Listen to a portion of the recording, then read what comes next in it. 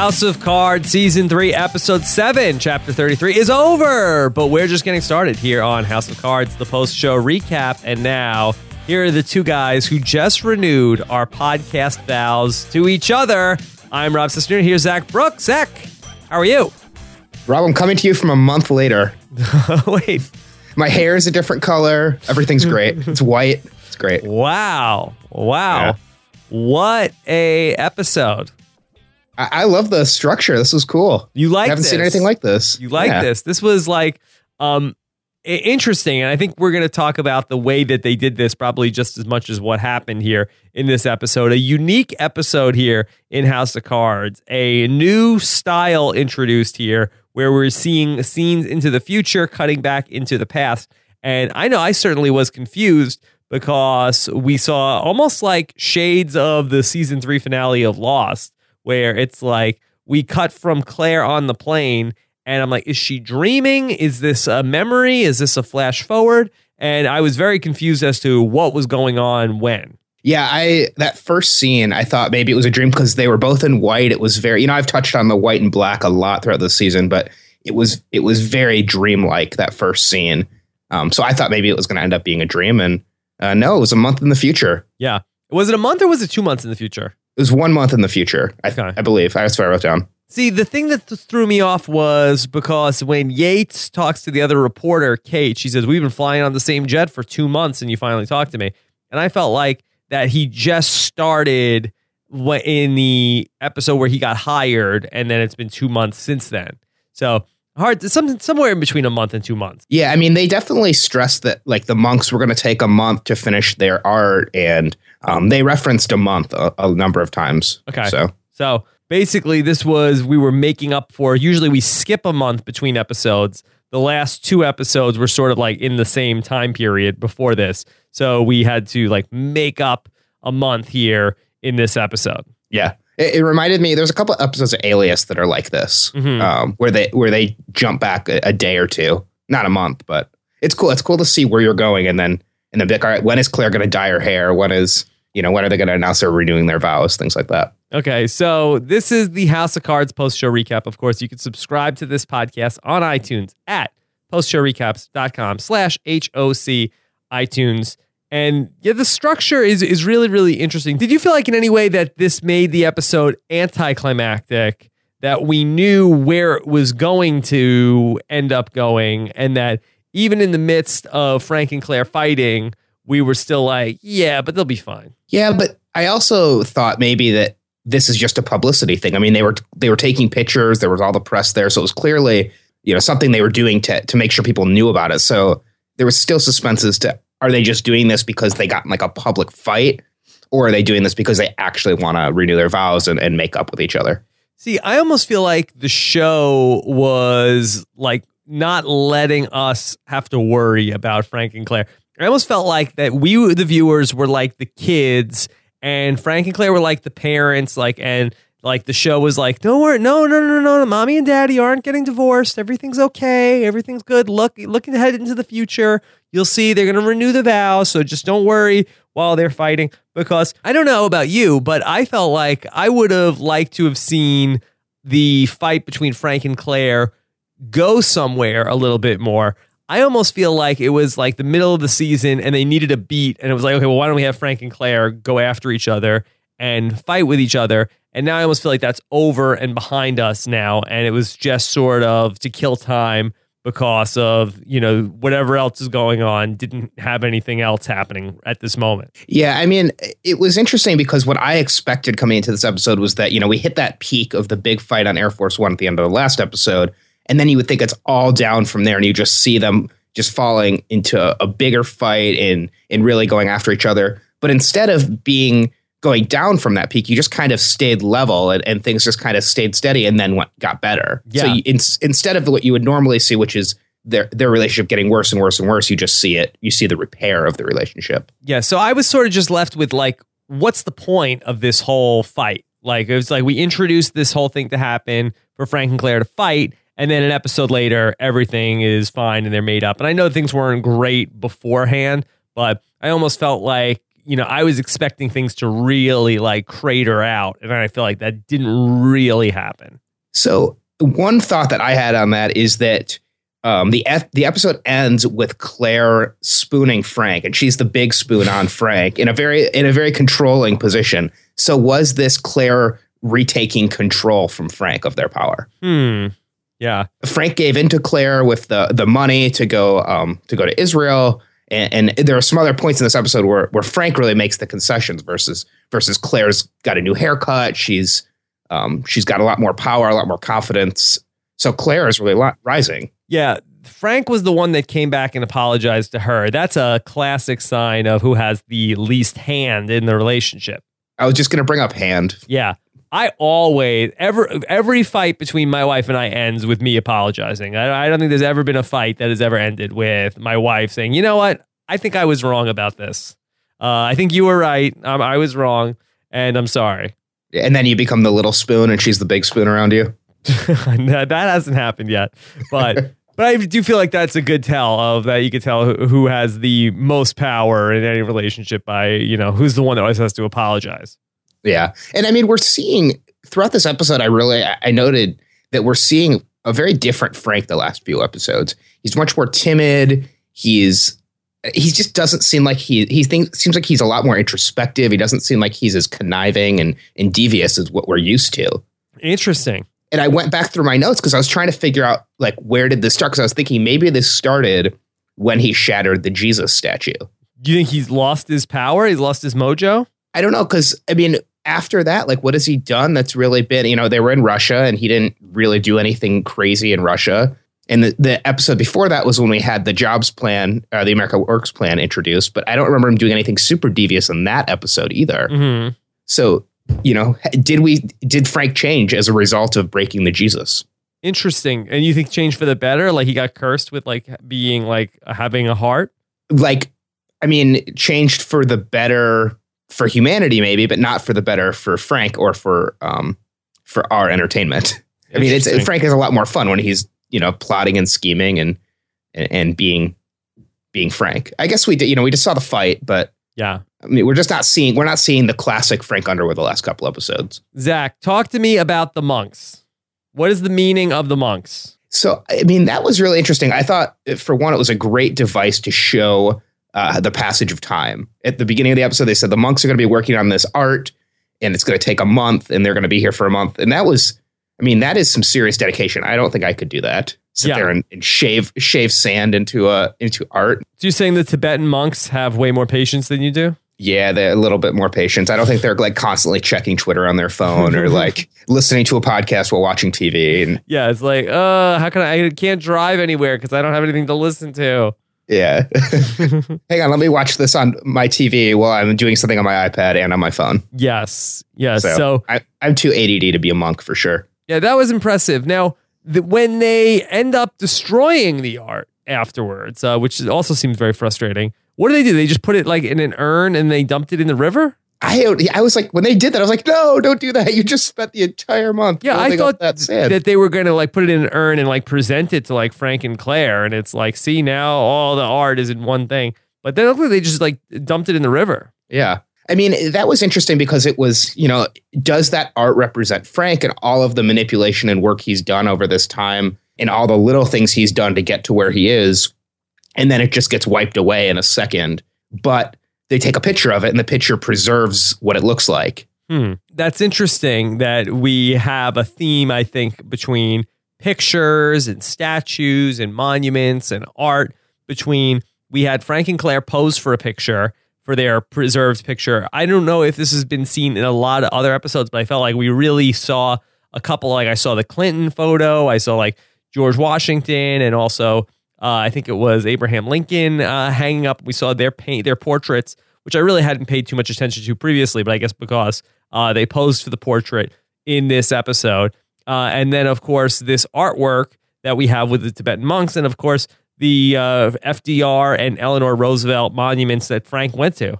Yeah, I definitely noticed that in this episode as well. So I don't think it's just you. Like, I noticed all of those pictures. And I was like, I mean, I guess those have always been there, but they're very prominent in the scene. Yes. And the difference is all of those presidents is just a solo portrait that we see of all of them. But the picture that Frank takes is Frank and Claire in the picture together. It's interesting. Is that showing, they're sharing the power? She's taking the power maybe, But she's sitting and he's standing. Yeah, but he goes to touch her and he has to pull his hand away. She recoiled. Yeah.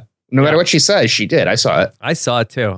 Yeah. She's a damn liar, Claire Underwood. So I feel like that this is tying into a theme of the whole season in that, it's all about the legacy. I guess the legacy is captured in the photo.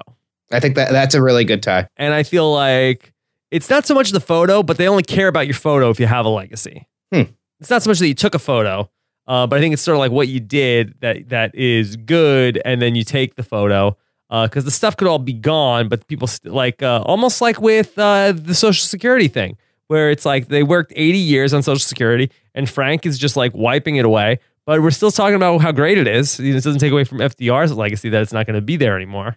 Yeah. No, I mean, that the Social Security, that's a really good tie. I hadn't actually put that together, but yeah. I mean, just like, they worked 80 years on Social Security and they wipe it away like the art. Are you surprised there wasn't more of a backlash against wiping out Social Security? Yeah. I mean, I don't know. People seem really behind it. I guess because people have jobs and the dry cleaners is running well and the daycare is running well. Yeah. So yeah, we got to see a Meet the Press with Chuck Todd. Yeah, that was pretty exciting. Yeah. And one of the Democratic and the Republican people that were on Meet the Press, were they real Congress people? I don't think so. I didn't recognize them. Yeah. But the guy said on the show, he's like, hey, I'm no fan of Frank Underwood, but America works. And that was exactly what they were going for with that name, right? That they wanted that. They wanted people saying that. They wanted it to be as confusing of a name as possible. Yeah. Wait, America works. Oh, okay. I get it. Yes. So they were going to call it America is Doing It. And then they were going to say America is doing it. Oh, Fantastic. Man. It's a little wordy. It's hard for a t-shirt. It definitely is. I think Stephen Colbert had the right idea to make fun of America Works as the name. Yeah. So, Zach, this has been your thing all season long. The white and the black, the light and the dark. Claire Underwood changes her hair from the platinum blonde it's been all the way through 3 seasons of this show to be a brunette now. What are your thoughts on the meaning of the new haircut and new color for Claire Underwood? I firmly think after this episode, Claire has complete power, and the black hair represents the power. And I'd have to really kind of go back and the black egg and see if the black egg kind of ties in. Yes. Does that make her an egghead? I don't know. Is it true that the black egg was dyed black and that's what they used to color her hair? Oh, yeah. So she could have done like a blue or like a light teal. Sure. An aquamarine. So if you feel like Claire Underwood has the power now, where do we go from here? Claire is going to pass this resolution in the United Nations, and she's going to get all the credit for passing it, even though Frank really did a lot of the behind the scenes work for it. Interesting. A real shift, I think. I thought Frank's light white suit was also really lame also. Yeah, I guess that was probably what they were going for, but I was like, I don't know if you should be wearing that. It doesn't look very good. I don't know about that. Okay, so you think Claire Underwood is up. She is the winner after all this. Frank basically came back and it was almost like a surrender, you feel like. Yeah. Are we going to start seeing Claire telling Frank policies to pass as the president and things that she wants him to do, and him being almost like a figurehead and working on what she tells him to do? But does she really have that many good ideas? I think she could come up with them. I haven't heard her say anything, but before Frank was president, did we really hear any good ideas from Frank? Yes, there's lots of good ideas.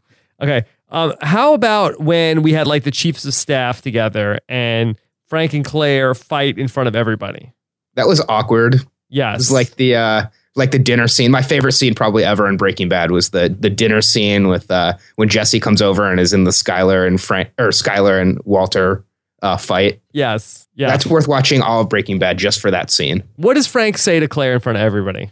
Oh, I don't know. Do you have it written down?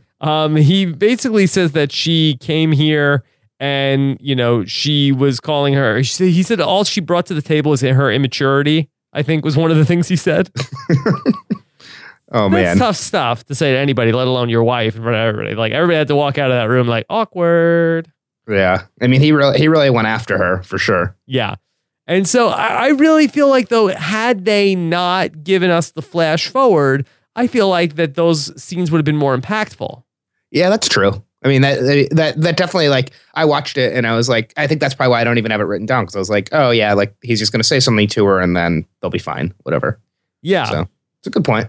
So I don't know. I feel like I liked the idea, and I like that they took the risk of doing that. And I feel like it could make for some excitement in the future. Like, I feel like now we can flash forward to the Iowa caucus and come back and then see what's going on now. I think that might be interesting if we do this more. But I just feel like for this particular episode, where it was all going to wrap up in one episode, I felt like it made it somewhat less exciting, the journey, because we knew how it was going to end. So do you think this is like going to be a shift and we're going to actually start seeing this as a format for this show moving forward? No, I don't think that we'll go back to it again, but it's nice to know that we can if they want to. Yeah, that would be interesting to see. And it's also, they pulled this pretty much at that halfway point of the season. I mean, we're about 60% of the way done now. We're just over halfway. Yeah.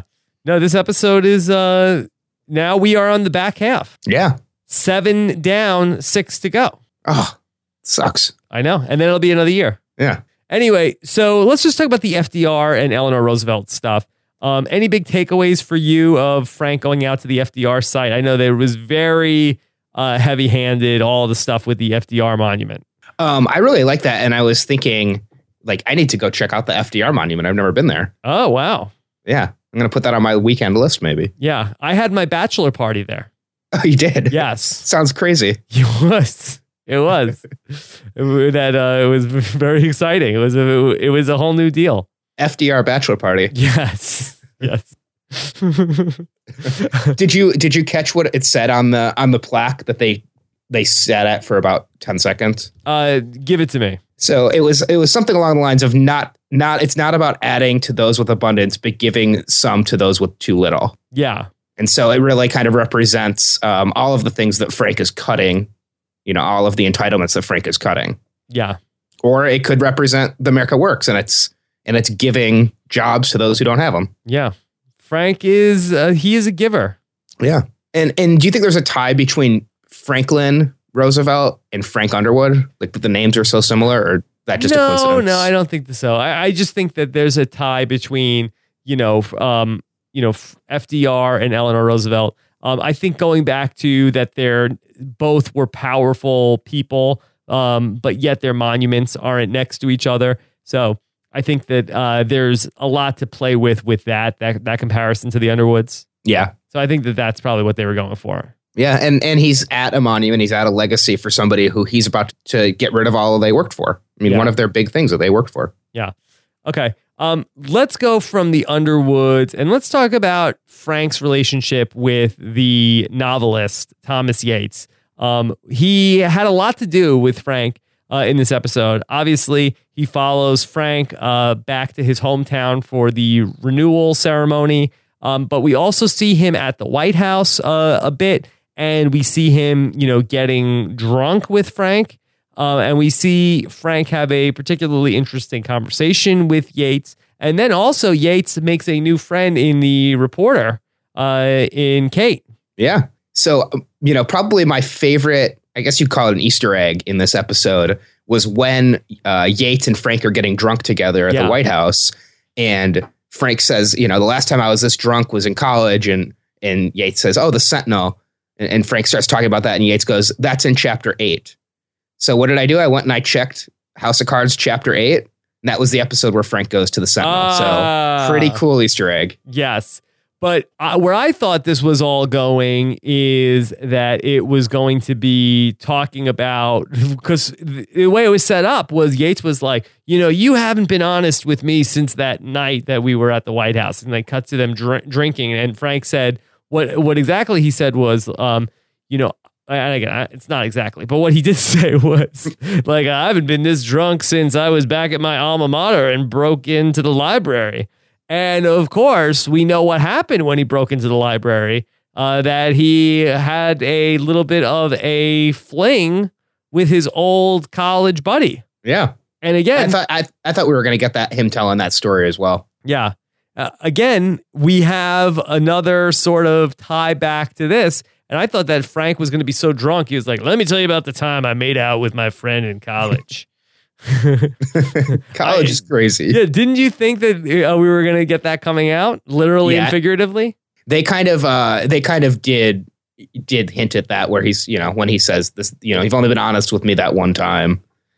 Or, I also was wondering, are we going to see some Freights, Frank and Yates together? I thought that was a possibility also. They were sitting on the couch pretty close, drinking, you never know. Yeah.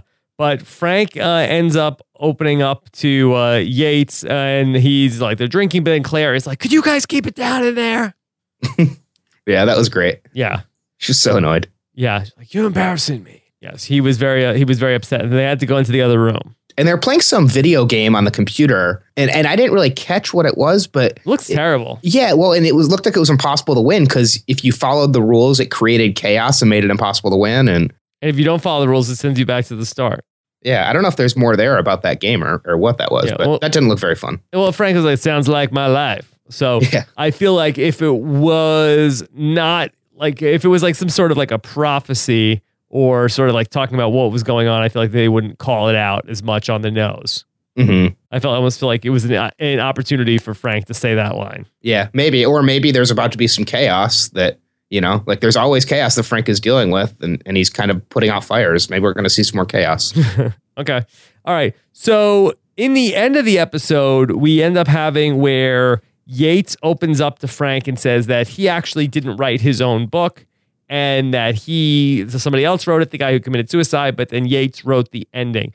Are you buying what Yates is saying, or is he giving Frank a bill of goods, telling him a story to get him to open up more? So this I thought was really, really interesting because Thomas said that his Frank had committed suicide, but then says he talked to his friend in the hospital right before he died. So I felt like that was a hole in his story. I mean, unless the guy tried to kill himself, survived, but then died from complications in the hospital. Yeah. So do you think that this is going to the place where Frank is telling Yates everything, Yates is writing the book, and then Yates is going to become, either involved romantically or professionally with Kate, and then all the stuff is going to end up in some other book about the president or in the newspaper? Yeah, I do not trust Yates at all. I think there's something devious going on there. Yeah.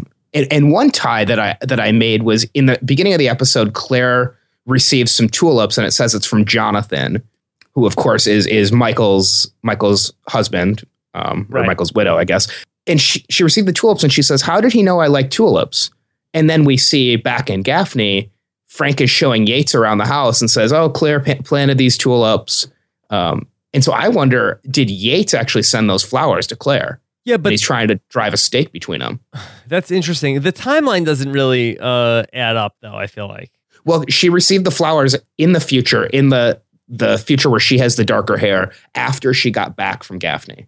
Well, no, I thought that she has the darker hair by the time they renew their vows in Gaffney. Right. She has the darker hair in the 1 month later. She has the darker hair. Right. And then I think that scene where she receives the tulips actually happened after they got back from Gaffney. Interesting. So that scene was further in the future than the marriage vow renewals? Yeah, I think so.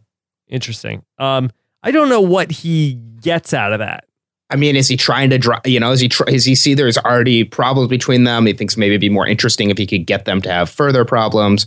Is he interested in Claire? I don't know. But it seemed really weird that they would have that line where she says, "How did he know I like tulips?" And then we never go back to the tulips except when they're outside of her house. Yeah. And so you feel like maybe Yates, he said all along, I'm not into this whole propaganda thing. And so you think he's just using Frank? Yeah. And the other thing is that he knew about their fight, even though Claire told him to go away. So he disobeyed her and listened to their fight on the big fight on Air Force One. Yeah. Interesting. He knows too much. And so, Yates further disobeyed them when he listened to their fight. And he told Frank that he had heard their fight on Air Force One. Yeah. And so, Claire had told him to go away, and he didn't listen to them. He listened to their fight. And I don't know. I think there's something else going on with Yates. It's going to be really fun to watch these next couple episodes. Yeah. I think Yates is a candidate for my top 5 people that are going to die by the end of season 3. Really? Oh, I don't think he's going to die. Yeah. I think he could be up to no good. He's going to get caught. You think Frank's going to push him in front of a metro? Yeah. That's his move with these journalists, these reporters. Yeah, I mean, I don't know. We'll see. All right, we have something else very important to talk about in this episode. Oh, man. Doug and the physical therapist. What the hell happened here? Oh, man. Doug got some action. It was awesome. Yeah. Good for Doug. How about that? Did not see that coming. I mean, there was like definitely they hinted at some sexual tension between them. Yeah. Oh, I have a theory on this. All right. I have a theory that the physical therapist is not who she seems to be. Because this doesn't make any sense why this woman would be throwing herself at Doug. I don't know. Well, okay. Of course, now we know that Doug has a soft spot for the women who like to get paid for it. Okay.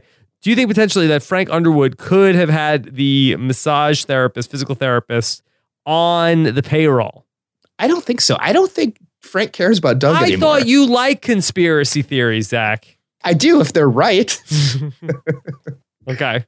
But I will say one of the big holes in her story is that she's moving to Seattle tomorrow and nothing in her apartment is packed up. Yes. Yeah. The story doesn't make any sense. And but you know what also doesn't make sense? What's that? That she wants to hook up with Doug.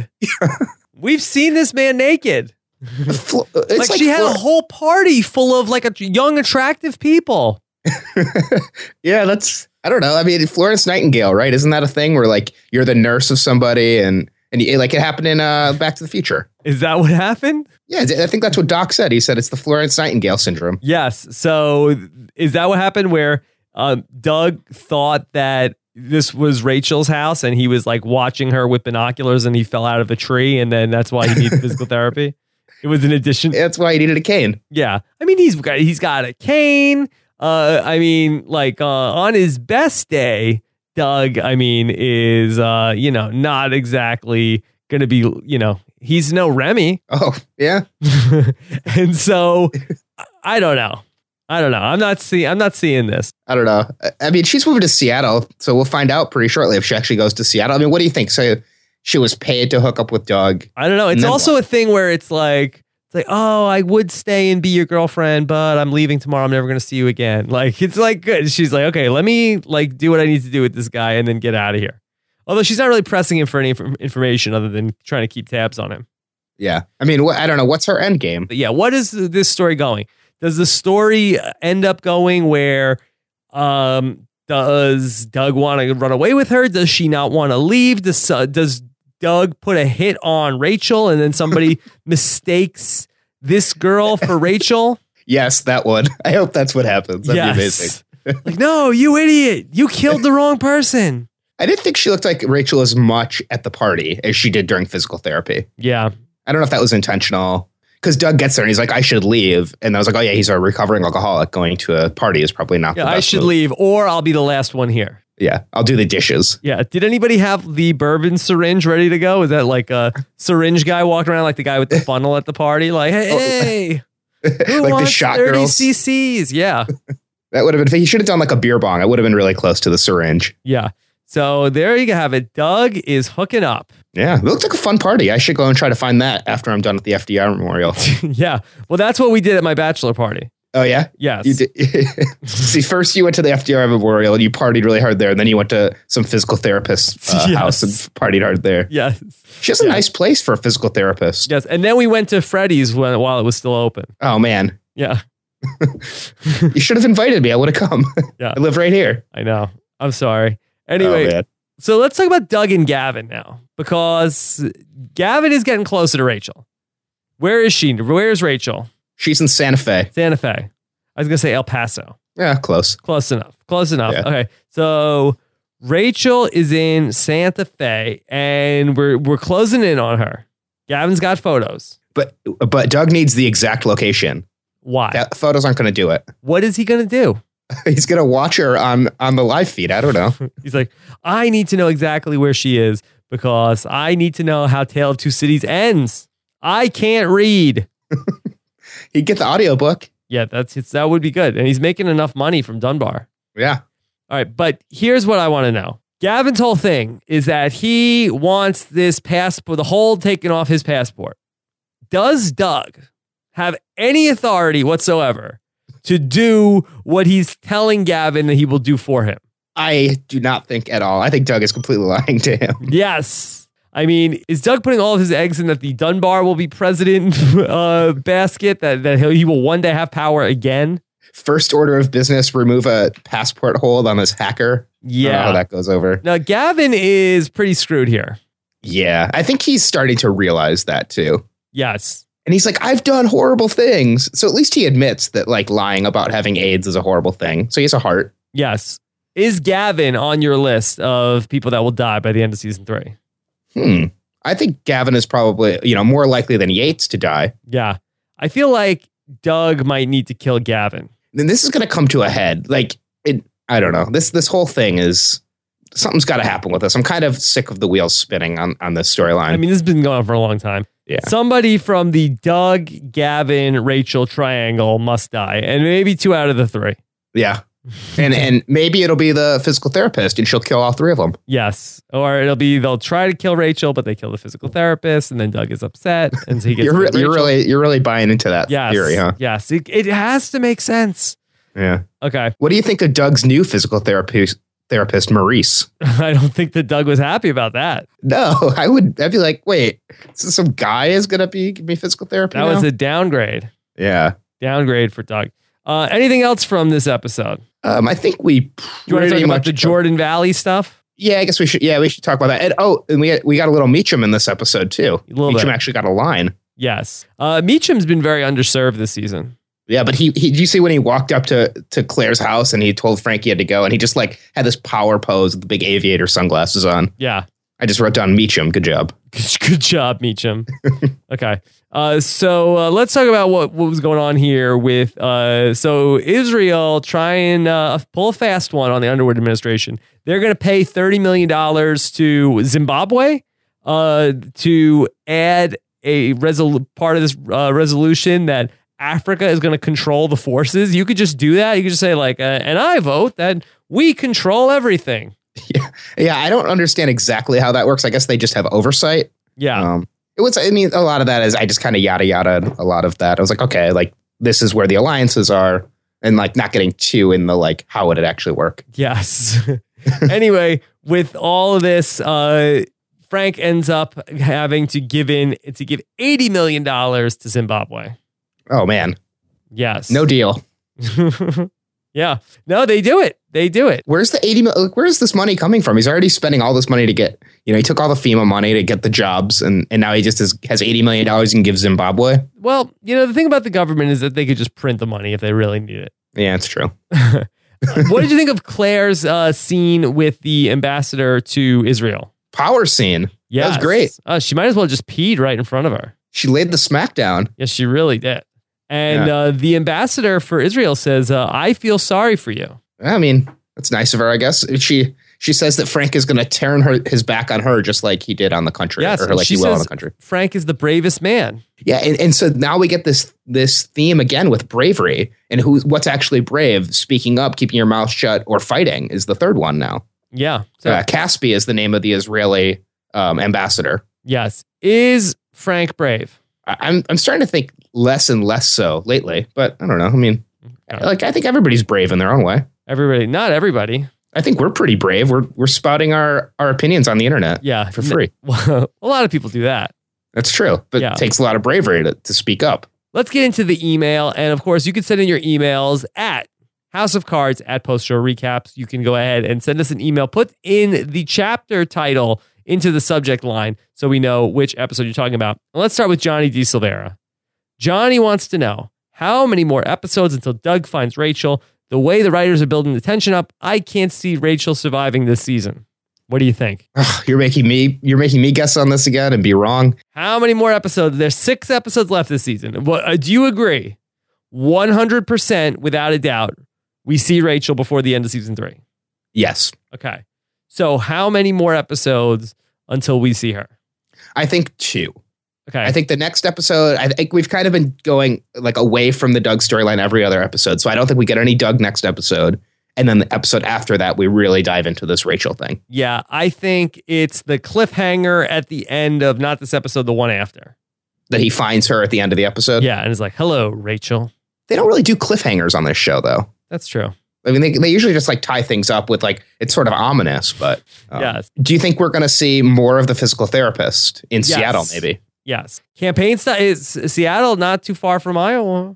Yeah. Okay, so maybe we could see Doug has to go there for like Dunbar business. Wait, Seattle's not too far from Iowa? Is that what you said? Yeah, is it far?